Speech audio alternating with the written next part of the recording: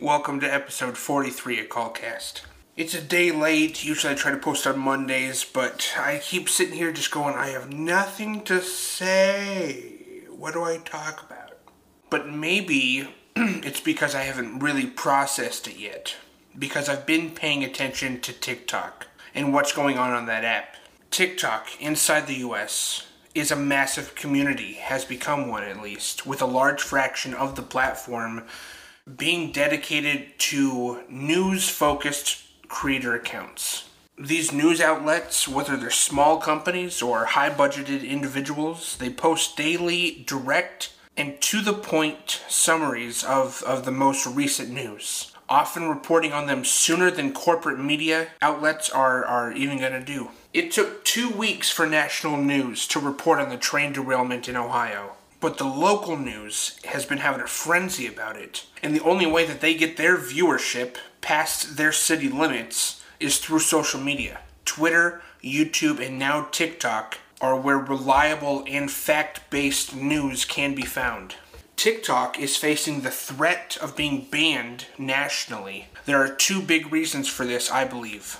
And it's because it looks bad on politicians and media to have social media, meaning just regular people with TikTok accounts who have developed large followings on TikTok, to have that giant pool of people reporting on news that politicians and the media don't want out to the public yet. That's what's going on. They are used to being the ones in control of the information flow. You want intel? You have to come through us. Nobody else. In fact, anybody else that gives you the news, we're going to label them whatever we choose to label them because we're bigger than them and we're stronger than them.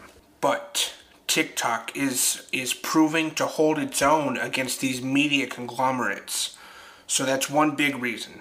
Another reason is because Silicon Valley, which is the hub for Facebook headquarters, and along with 100 other companies, at least, who have all set up in one camp location in California. TikTok is not only competition for them, TikTok is devouring them, meaning that its numbers are beating Silicon Valley's numbers in just about every way, astronomically beating them. Silicon Valley wants it gone.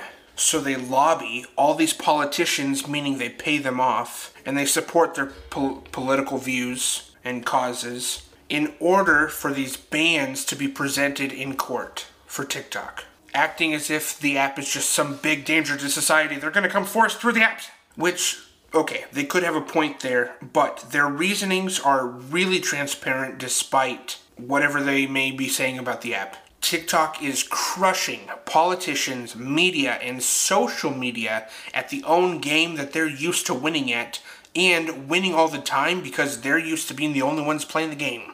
Now there's this third-party, out-of-country company that is just, demolishing them, which could actually be a problem as far as foreign threat goes. But it's also being put to good use inside the United States, which I think it's being banned for.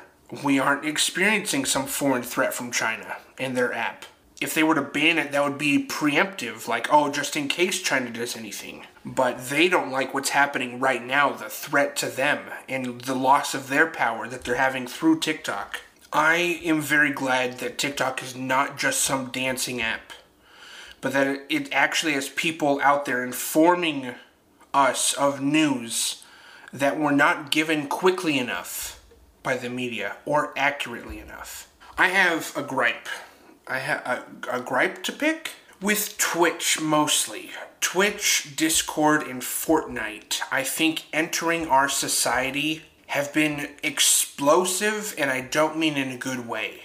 It reminds me of social media, picture it being like the Marvel character Venom, which is one of my personal favorites. But Twitch and Discord and Fortnite are like the Carnage symbiote that derives from the Venom social media.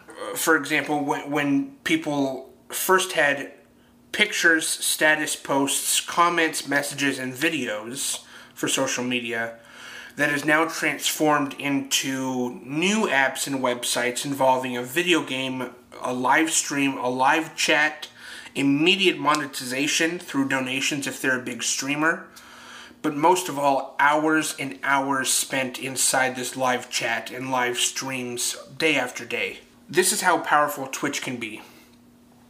One comment in the live stream or the flowing live chat, one comment can become an inside joke inside that live chat live stream that can then bleed out into other live chat live streams with other creators. And oftentimes those inside jokes become so big that they spread onto other platforms, finding its own way onto social media. This is why it seems like every 2 months there's some new word, a couple new words being introduced into the English language.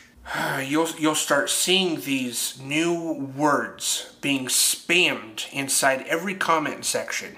And starting with TikTok, once it reaches TikTok, that's where it's just gasoline on the fire.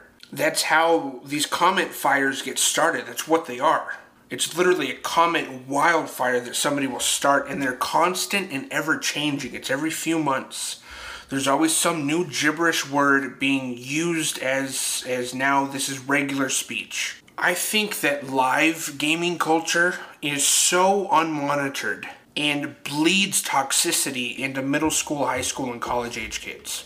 Fortnite being introduced into this arena just altered everything. The words I've heard the most in the past 5 years are Trump and Fortnite. I have never understood the hype around either of them, honestly. But specifically Fortnite, hype doesn't even come close to describing the fanatic world that revolves around that game. It's become so oppressive to our culture in a way that I find immeasurable. If the government ever wanted to see a true uproar in this nation, they should ban Fortnite. That's all it would take. We would have a national mutiny on our hands if they banned Fortnite.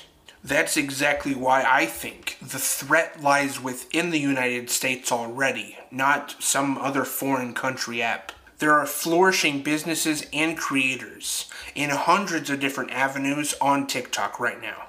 I would hate to see that app just disappear and Fortnite, Twitch, and Discord get to just remain that just wheel of gunk. You're only going to see individuals helping themselves financially, monetarily wise through Twitch and Fortnite and all the games that are big right now. But that would alienate just gamers. Gaming is such a tight-locked world. You have to be in the know all the time about the latest consoles, latest mods, latest maps, weapons, the storylines, characters, lore, and so on and so forth. I see it as way more damaging than a social media app. But that's just me.